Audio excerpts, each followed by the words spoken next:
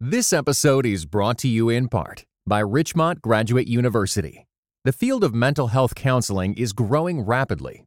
Richmont Graduate University can equip you to become a licensed professional counselor, integrating your faith into your clinical practice. Programs are offered in Atlanta, Chattanooga, and online. Apply today at richmont.edu. We're right on the cusp of the holiday season, except this year, it doesn't feel much like it. Each day this month, thousands of Americans, record numbers, have tested positive for COVID-19. Even as several vaccines are now on the horizon, many public health authorities have asked Americans not to reunite with extended family over Thanksgiving, requests that will no doubt continue during the Christmas season. Millions of people have already spent hours more inside this year, apart from their loved ones, houses of worship, and favorite activities. And while the summer offered many a respite from their homes, the arrival of cold weather will likely keep people there, cabin fever or not. This bleakness, of course, comes on the heels of a year of postponed weddings and never organized baby showers and many drive-by birthday parties. And of course, one of the year's most agonizing elements has been the disparity with which community and individuals have adopted and practiced social distancing and mask wearing. These relationship tensions have had both a personal and societal polarizing effect. So it's really been a lot. We wanted to confront the reality behind the joyous expectations of the holidays and the darkness that we've all been feeling this year. You are listening to Quick to Listen, where we go beyond hashtags and hot takes to discuss a major cultural event. I'm Morgan Lee, Global Media Manager at Christianity Today. And I'm Ted Olson, Editorial Director at Christianity Today.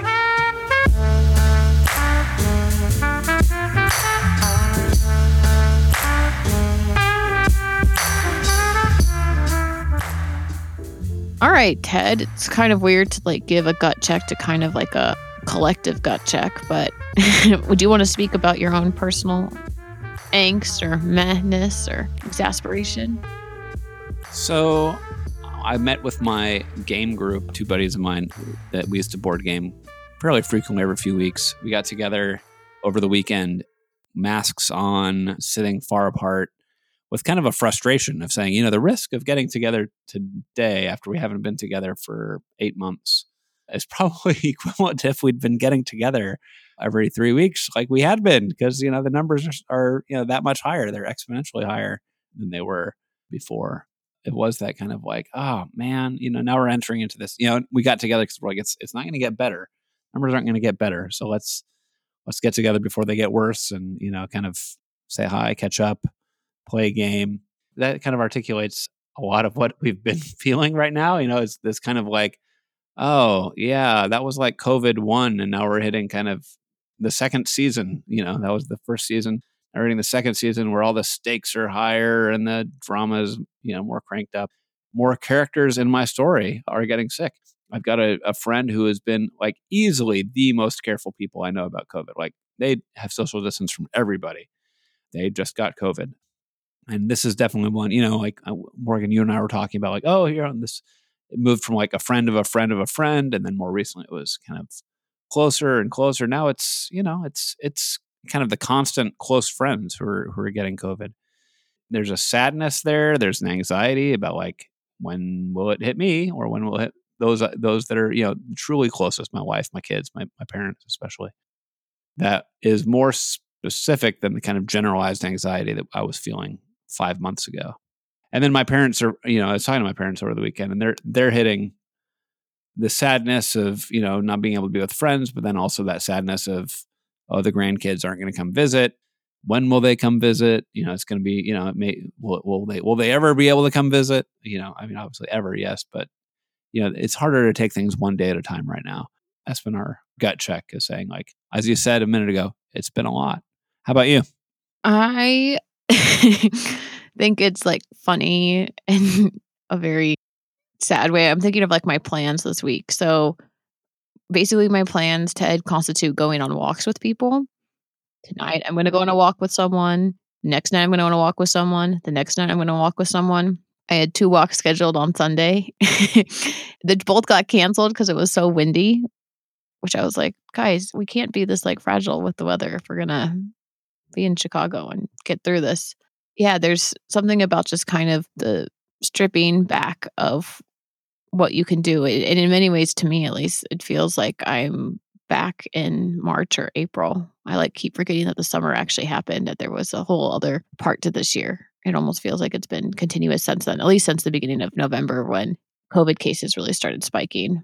Not surprisingly for anyone who listens to this, it's just very hard for me to be in the house that long, especially on days that are really gray and look very unpleasant to be outside in. Yeah, there's a lot of just feeling that sense of being inside, I guess, that I don't know if everyone else feels the same kind of like angst in the same way, driven by not being able to leave the house. Obviously, I think for some people, it's just like the solitude, the loneliness, the lack of routine. This is an interesting Thanksgiving for me. You almost always travel in November, and I'm rarely actually even in the States during November. So this is the first Thanksgiving ever that I don't even have plans, period. Like, not invited to any Thanksgiving things, and also not going to go anywhere. So that is an interesting way to observe the holiday. I might just make a turkey by myself for the sake of it. Aw. Aw. Do you feel like your impending move is a release for that? Or do you think it's amping up your kind of sadness and anxiety because there's a lot of people that you're not going to be able to kind of have that kind of final walk with before you move? It definitely puts different stakes on it, in the sense of, obviously, I would love to have a giant party. That would be awesome. No party. Obviously, I'd love to have a small party. No small parties, really. Then there is that sense of I really can't get COVID or even get exposed, not from because then I won't be able to just like see people and go forth with my plans. I don't know. Obviously, there's tons of reasons why I wouldn't want to get COVID, but just knowing that it's running up against the timeline of moving about a month from earlier this week, that changes the equation for sure. Who's our guest today to help us work through our feelings? Yeah, well, that was the thing as we were talking about, should we have we can bring on a psychologist, therapist, and I thought, I've got one of those. They're helpful. But I actually am interested, since this is a Christianity Today podcast, among other things, is to talk about, can we not just feel better, but how can we actually follow Jesus better and enter in, help to make sure that we are entering into where Jesus is and bringing Jesus into where we are in this time. And so someone who has wiser spiritual formation thoughts was what I was looking for our guest this week. And so we have invited Chris Hall, who I really have appreciated for many years. Chris is president of Renovare, which is the spiritual formation organization started by Richard Foster. He's also associate editor of the Ancient Christian Commentary on Scripture, which University Press has published. Really great, and has written a great 4-volume series of books on what we can learn from the early church. I've read the first 3 and commend them to you. He was also one of CT's theology editors and advisors, so there are many great Chris Hall articles you should check out in our archives. Chris, welcome back to Christianity Today, and welcome to the Quick to Listen podcast. It's great to be here. Fun to be back with you, Ted, meet Morgan, and just have a chance to talk about some of this stuff.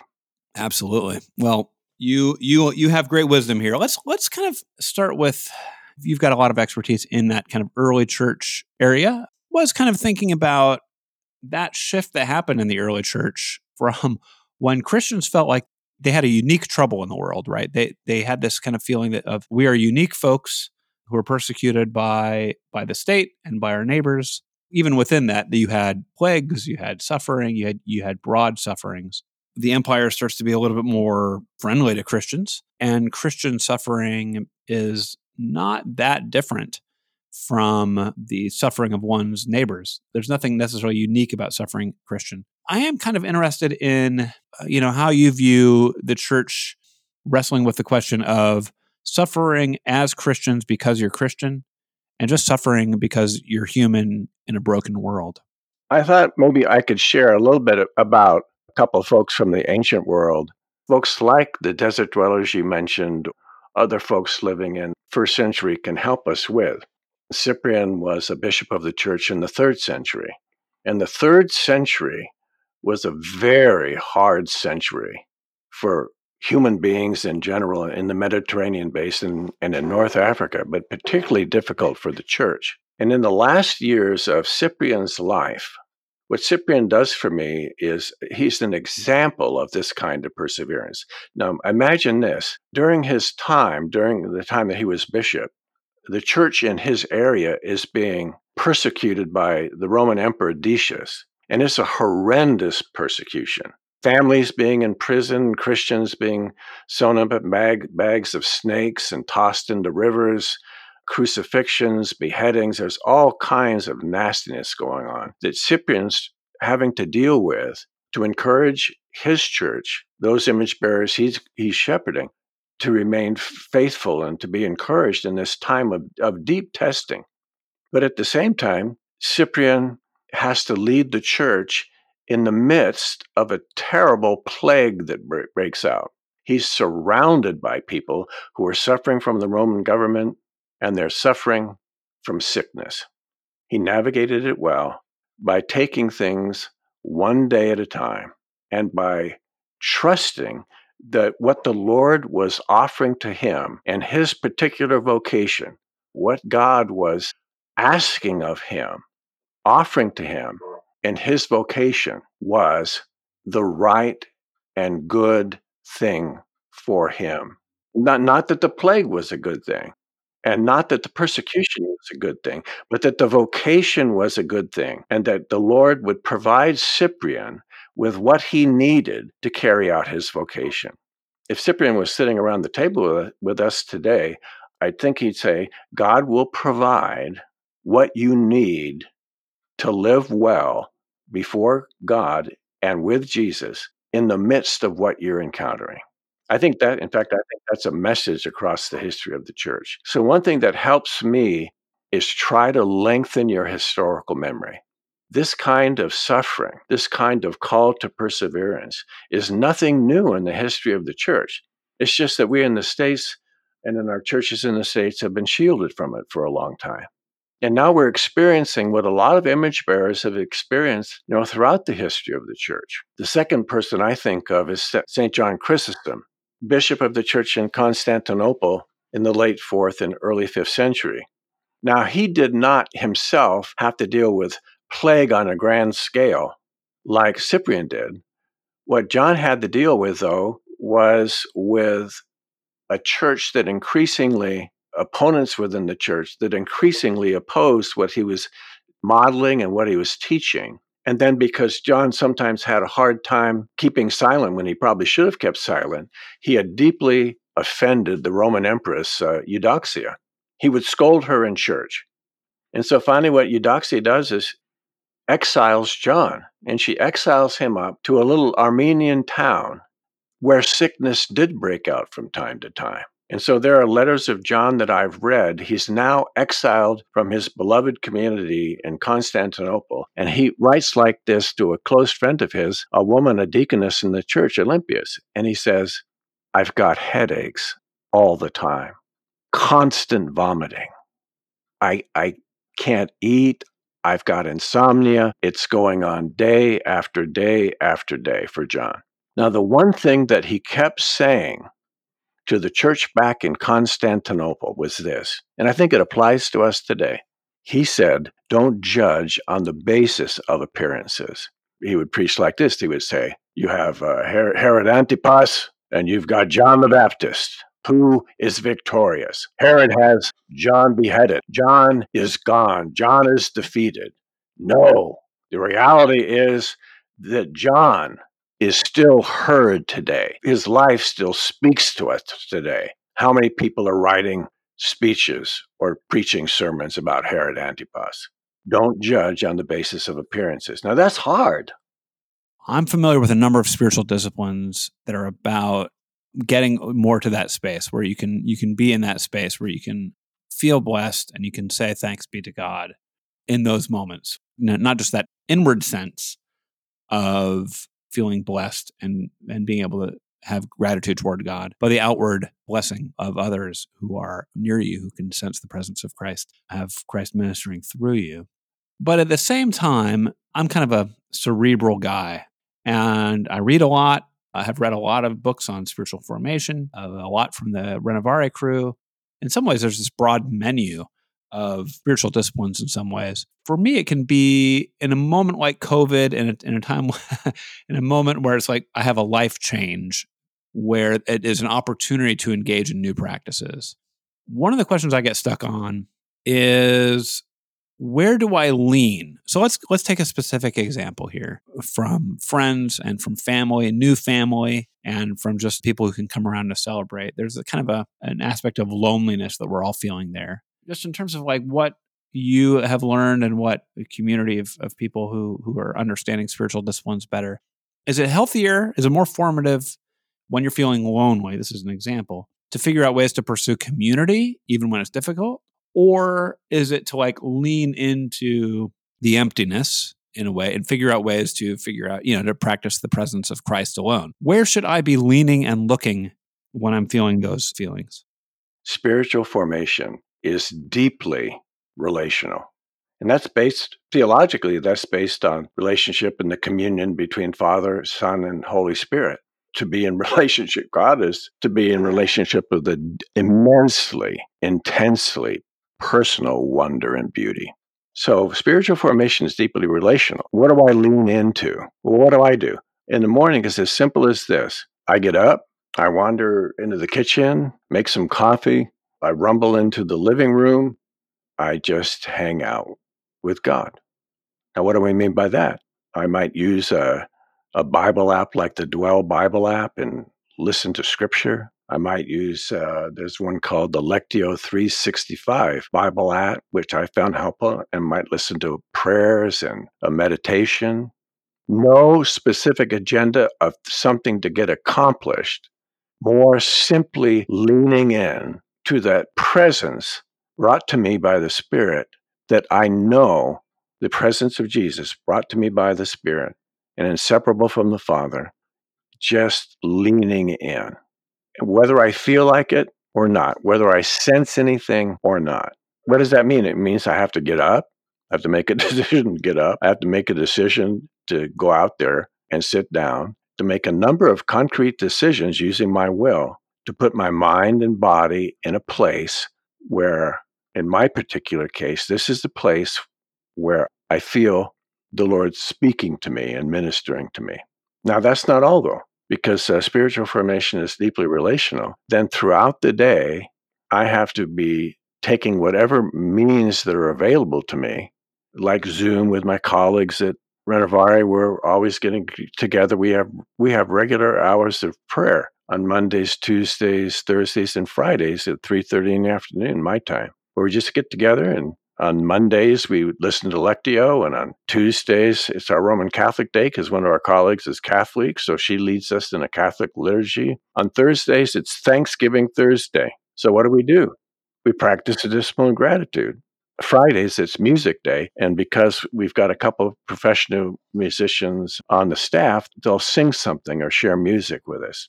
I think anything can be a spiritual discipline. What's helped me sometimes during those times where you wake up and you think, I don't like this. I want to be able to hold Vinny. It's not right. It's not fair. Or just that sense of frustration, dispiritedness we all can feel. At that point, what's really helped me is I have to concretely remind myself of what God's given me. When I come to the end of an exercise like that, I do find that my perspective has changed.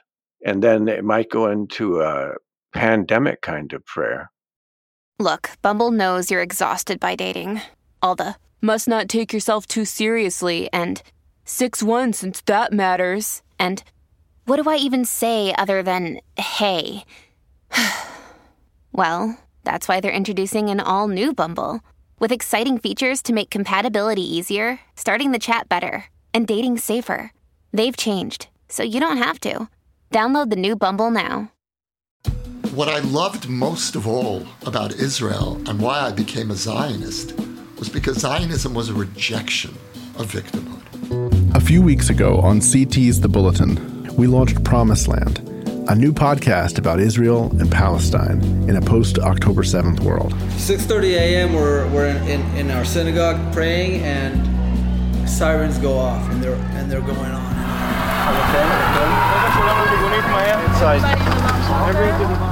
Based on interviews and conversations captured on the ground in Israel last November, it's an exploration of the spiritual, political, and historical roots of the conflict. When there's a weak Israel, every Jew in the world is weak. And why should a Russian Jew who has nothing to do with this land come here? Why? I mean, if you want, you can give them Texas. You love them so much. I am alive because I didn't come home. But all my friends that were here were murdered. Here, over there. This week, Promised Land moves to its own feed. You'll find links in the show notes, so if you haven't heard it yet, you can go catch up and catch the new episodes as they come all in one place. Chris, you've talked about people, community being a huge place in which our ability to really grow spiritually occurs. Obviously, one element of this pandemic, though, is that our relationships with people are causing a lot of conflict. Can you talk about the ways in which conflict can also help us grow spiritually? What the pandemic has done, and is doing, it's magnifying our experience of conflict in sometimes ways that are unexpected. The pressure of a pandemic presses against our personalities in such a way that the cracks in our personality are more likely to appear. More likely to appear because my normal rhythms of life are disrupted. I'm not getting what I normally get when I get it. I'm not able to do what I normally do or what I want to do. It's a recipe to magnify issues that are already there when our needs are being met in a normal sense, in quotation marks. So how do you navigate when the stress does accentuate the conflict? I think you navigate it pretty much the way you would when it's not a pandemic. Well, when we enter into situations of conflict, what do? Think the best of the people that we're so tempted to think the worst of. Remember my own inclination toward and disposition toward immense self-deception. To remember my tendency to point my finger at somebody else and saying, "You're the problem," when I should be thumping my finger on my own chest. To remember that the heart and core of what Jesus taught is to love God and to love our neighbor. And right now, our neighbors in some way, particularly within our families, if we have kids or still grade kids or high school kids at home, we're packed together all the time. I'm called to love my neighbor. I'm called to love my enemies. When I get into situations of conflict, what I try to do, never by any stretch of the imagination to the extent I would desire, to think the best, not the worst of that person I'm in conflict with. To know that what Christ is calling me to is forgiveness. What Christ is calling me to is, Chris, tell the truth about yourself, for crying out loud. What role have you played in producing this conflict? I'm calling you to love those people well and to forgive them and to ask their forgiveness when you don't want to, when they're driving you crazy. You're saying about that other person, they're absolutely wrong. I'm absolutely right. And I hear the Lord saying to me at that point, Chris, you might want to think that one through again. So Morgan, I think it's just taking some of the principles about forgiveness, love, self-deception, anger, the tendency to point the finger at somebody else and declare them the problem, and take those basic principles and then apply them within a pandemic setting. Yeah, and it's interesting with this turn of making things more intense and more difficult, with so many things heightened this year. In the midst of these really intense circumstances that we're in, Chris, we'll hear from a lot of Christians talking about saying the importance of self-care, the importance of looking after yourself.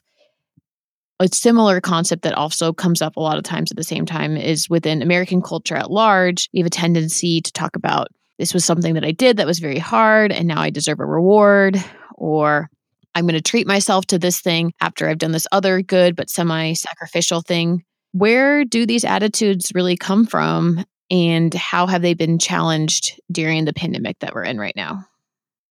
On the one hand, I think it's important to make sure that greatest extent possible, we're getting the rest we need. If we have adequate food, to be eating well, sleeping well, so on, that kind of self-care. I think we all know that Americans are highly individualistic. And now we find ourselves in a situation what's being extruded to the surface of our lives is a pandemic, is a virus, and the virus doesn't care one whit about American values concerning individualism. It just doesn't care. If we continue to struggle to move beyond that deeply, deeply embedded individualism, as we've seen, we're not going to navigate this well. If there ever was a time when we have to say no to an independent self, this is the time we have to live a new way. I think the Lord, in some ways, is offering us a different way. It's a more relational way. It's a way of living when we say to somebody else, I need you. I can't make this on my own. I'm going to, as much as possible, I'm going to care for you. This virus is not worried about my political philosophy. I'm going to care for you by wearing a mask, for example. Could you talk a little bit about how that relationality should also kind of coexist at the same time, as many people are very burned out by giving of themselves more relationally and feeling like they do need to kind of, for lack of a better word, practice self-care or look after themselves in those ways? How does that tension shape out? How can I care well? How can I care well for myself? What would Jesus say? Some of the things like I mentioned earlier, just basic stuff that is hard during a stressful time. Compassion for myself, being kind. There's a new book that I just read. It's by Cindy Bunch.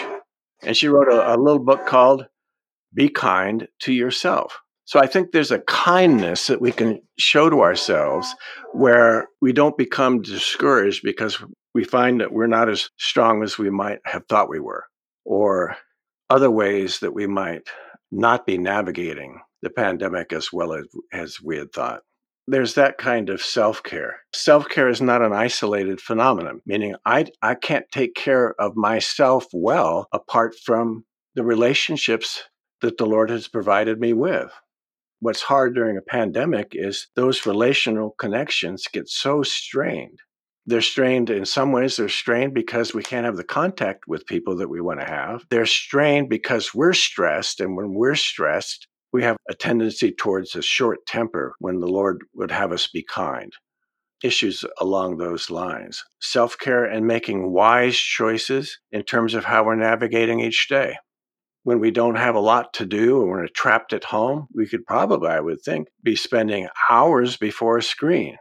When we get tired, when we get stressed, for instance, temptation becomes much more heated. It's much more easy how can I put this? It's much easier for us to lose our mind and end up doing something. And then 2 or 3 hours later, we say to ourselves, what in the world just happened? I think issues of patience, kindness, good old-fashioned wisdom, taking things a day at a time, gratitude, compassion for others. There's something that I call, for example, the circle of God's providence. Well, I have my family. How can I care for myself and my family well within that inner circle of God's providence in my life? And then I move outward. The next circle would be my church. How can I be engaging with people in my church in such a way, in whatever way I can help them, I do so and allow them to help me. Then I have my neighborhood. What's going on in my neighborhood? That means being careful when we're talking to people, having masks on. Does somebody need a meal? Who's discouraged? Who's depressed? What's going on in families and so on? I found that kind of circle of God's providence thinking and practice has been helpful to me. You were saying that you think everything can be a spiritual discipline, which I appreciate. Do you think that there's something that we might discover in this period of being locked in, being shuttered, being isolated, especially those who are single and those who are married as well, but we might rediscover during this time as something that would bring us our connection to God a little bit more? So there's something like the discipline of slowing.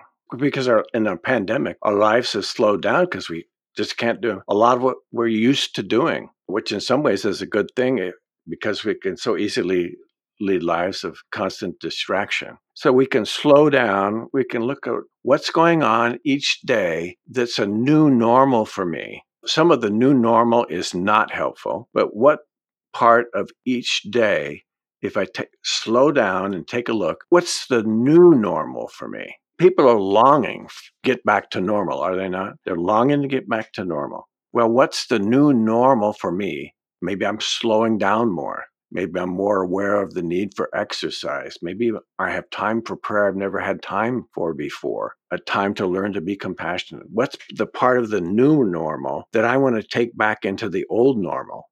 What are the aspects of the old normal that were still part of my new normal, but I don't want to take them back? What do I want to embrace and what do I want to discard when all of this finally gets back to some new normality?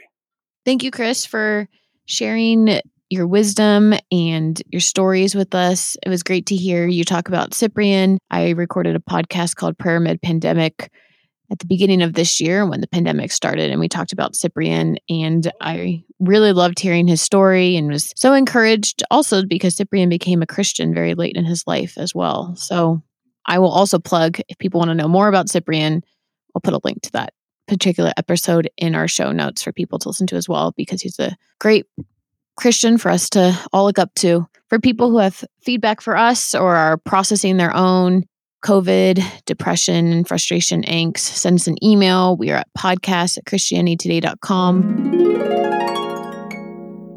All right, now is the time of the show that we call Precious Moments, when everyone gets to share something that has brought them joy.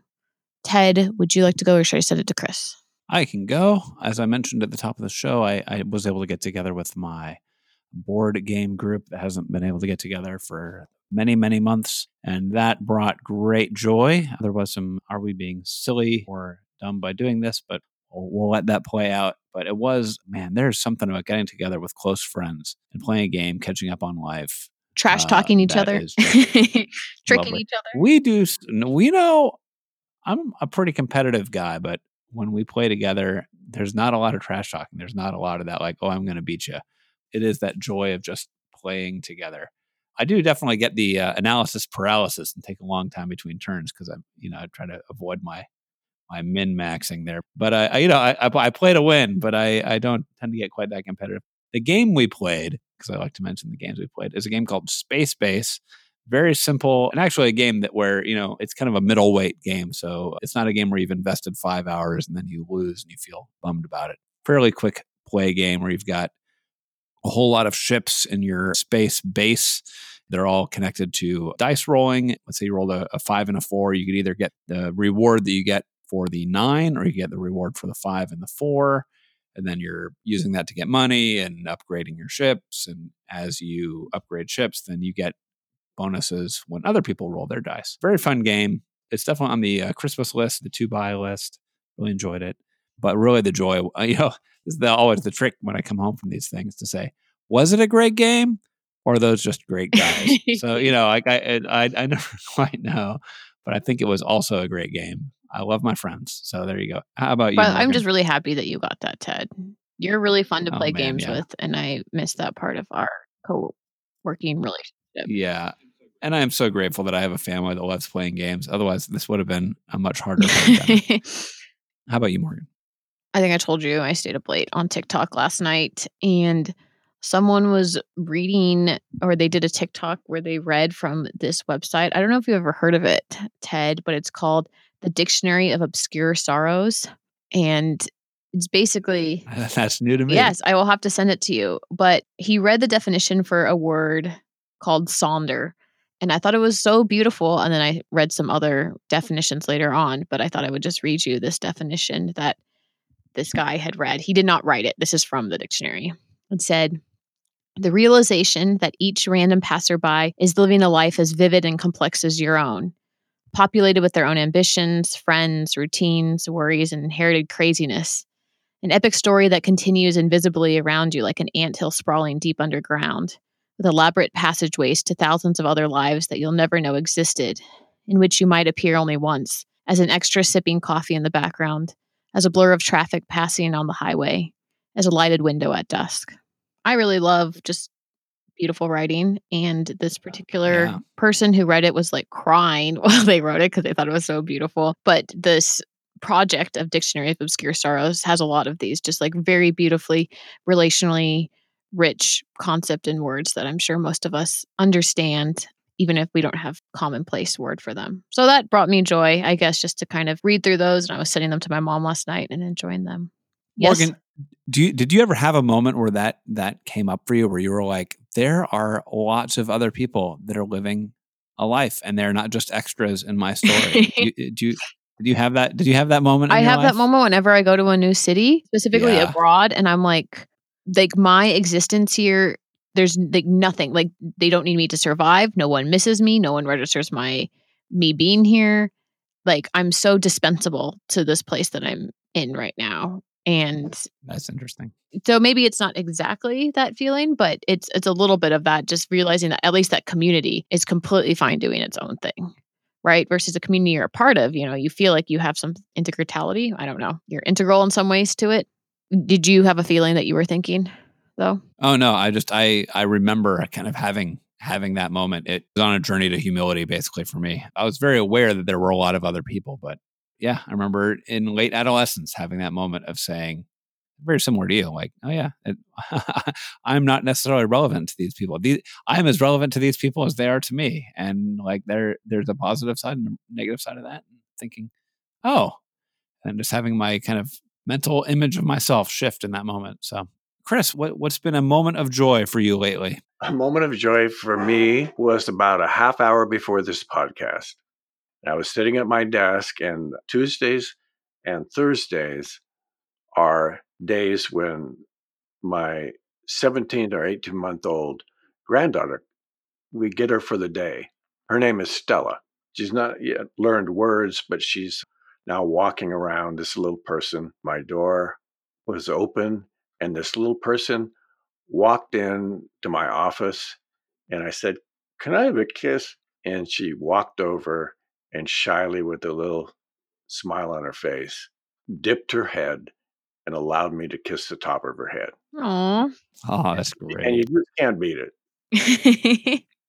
You just can't beat it. You're on cloud 9. If I could lengthen a moment into a day, that would be it. All right, Chris, where can people find you and more about your ministry and books? You can find out about some of the books I've written and on the Renovari website, renovare.org. If you want to send me an email, chris@renovari.org. There was a course I taught at Eastern called Foundations of Christian Spirituality. It was a spiritual formation course. And so if you're interested in that course, get to know me a little bit better. It's Foundations of Christian Spirituality. Just type that in at our website. You can find it there. This great editorial team broke these longer classes into 15-minute segments, or you can go to YouTube and type in Foundations of Christian Spirituality. Okay, cool.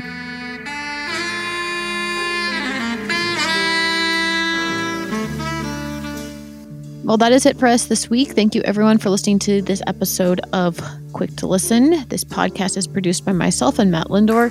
Bunmi Ashola does the transcript, and the music is done by Sweeps. Again, if you are also in your feelings regarding COVID and the holidays, and you would like to talk to us about it, send us an email. We're at podcast@christianitytoday.com. We're also on Twitter @CT Podcasts. You can rate and review the show on Apple Podcasts. We're available wherever you get your podcasts, though, so check us out wherever's most convenient. We will see you all next week. Bye.